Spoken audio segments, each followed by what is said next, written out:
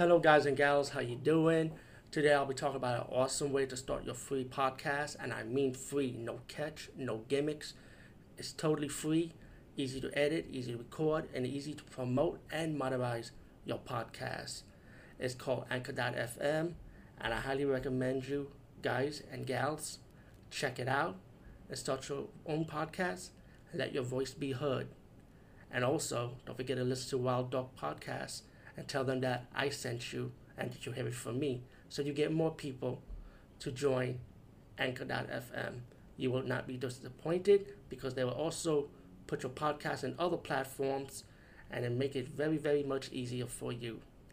Have a great day, everybody.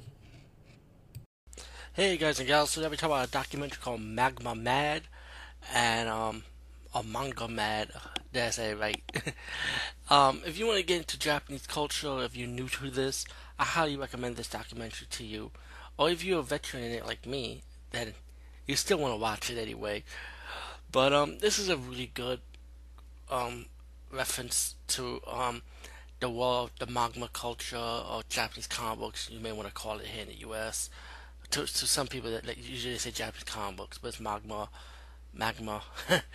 and anime. It talks about everything, man. About what's changed us, how it changed Japanese society and culture, why they were so into it, and the reason behind it. They talk to you about the history, the beginning of it.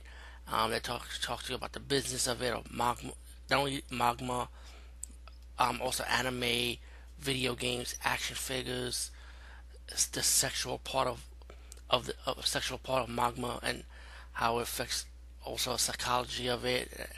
And this has everything you could imagine. They even talk about the class of otaku, of their world and their universe, and the obsession with it. And this has everything, even cosplay. Magma Mad, I highly recommend this documentary to everyone, new and old alike. Must see. But also let me give you a little warning.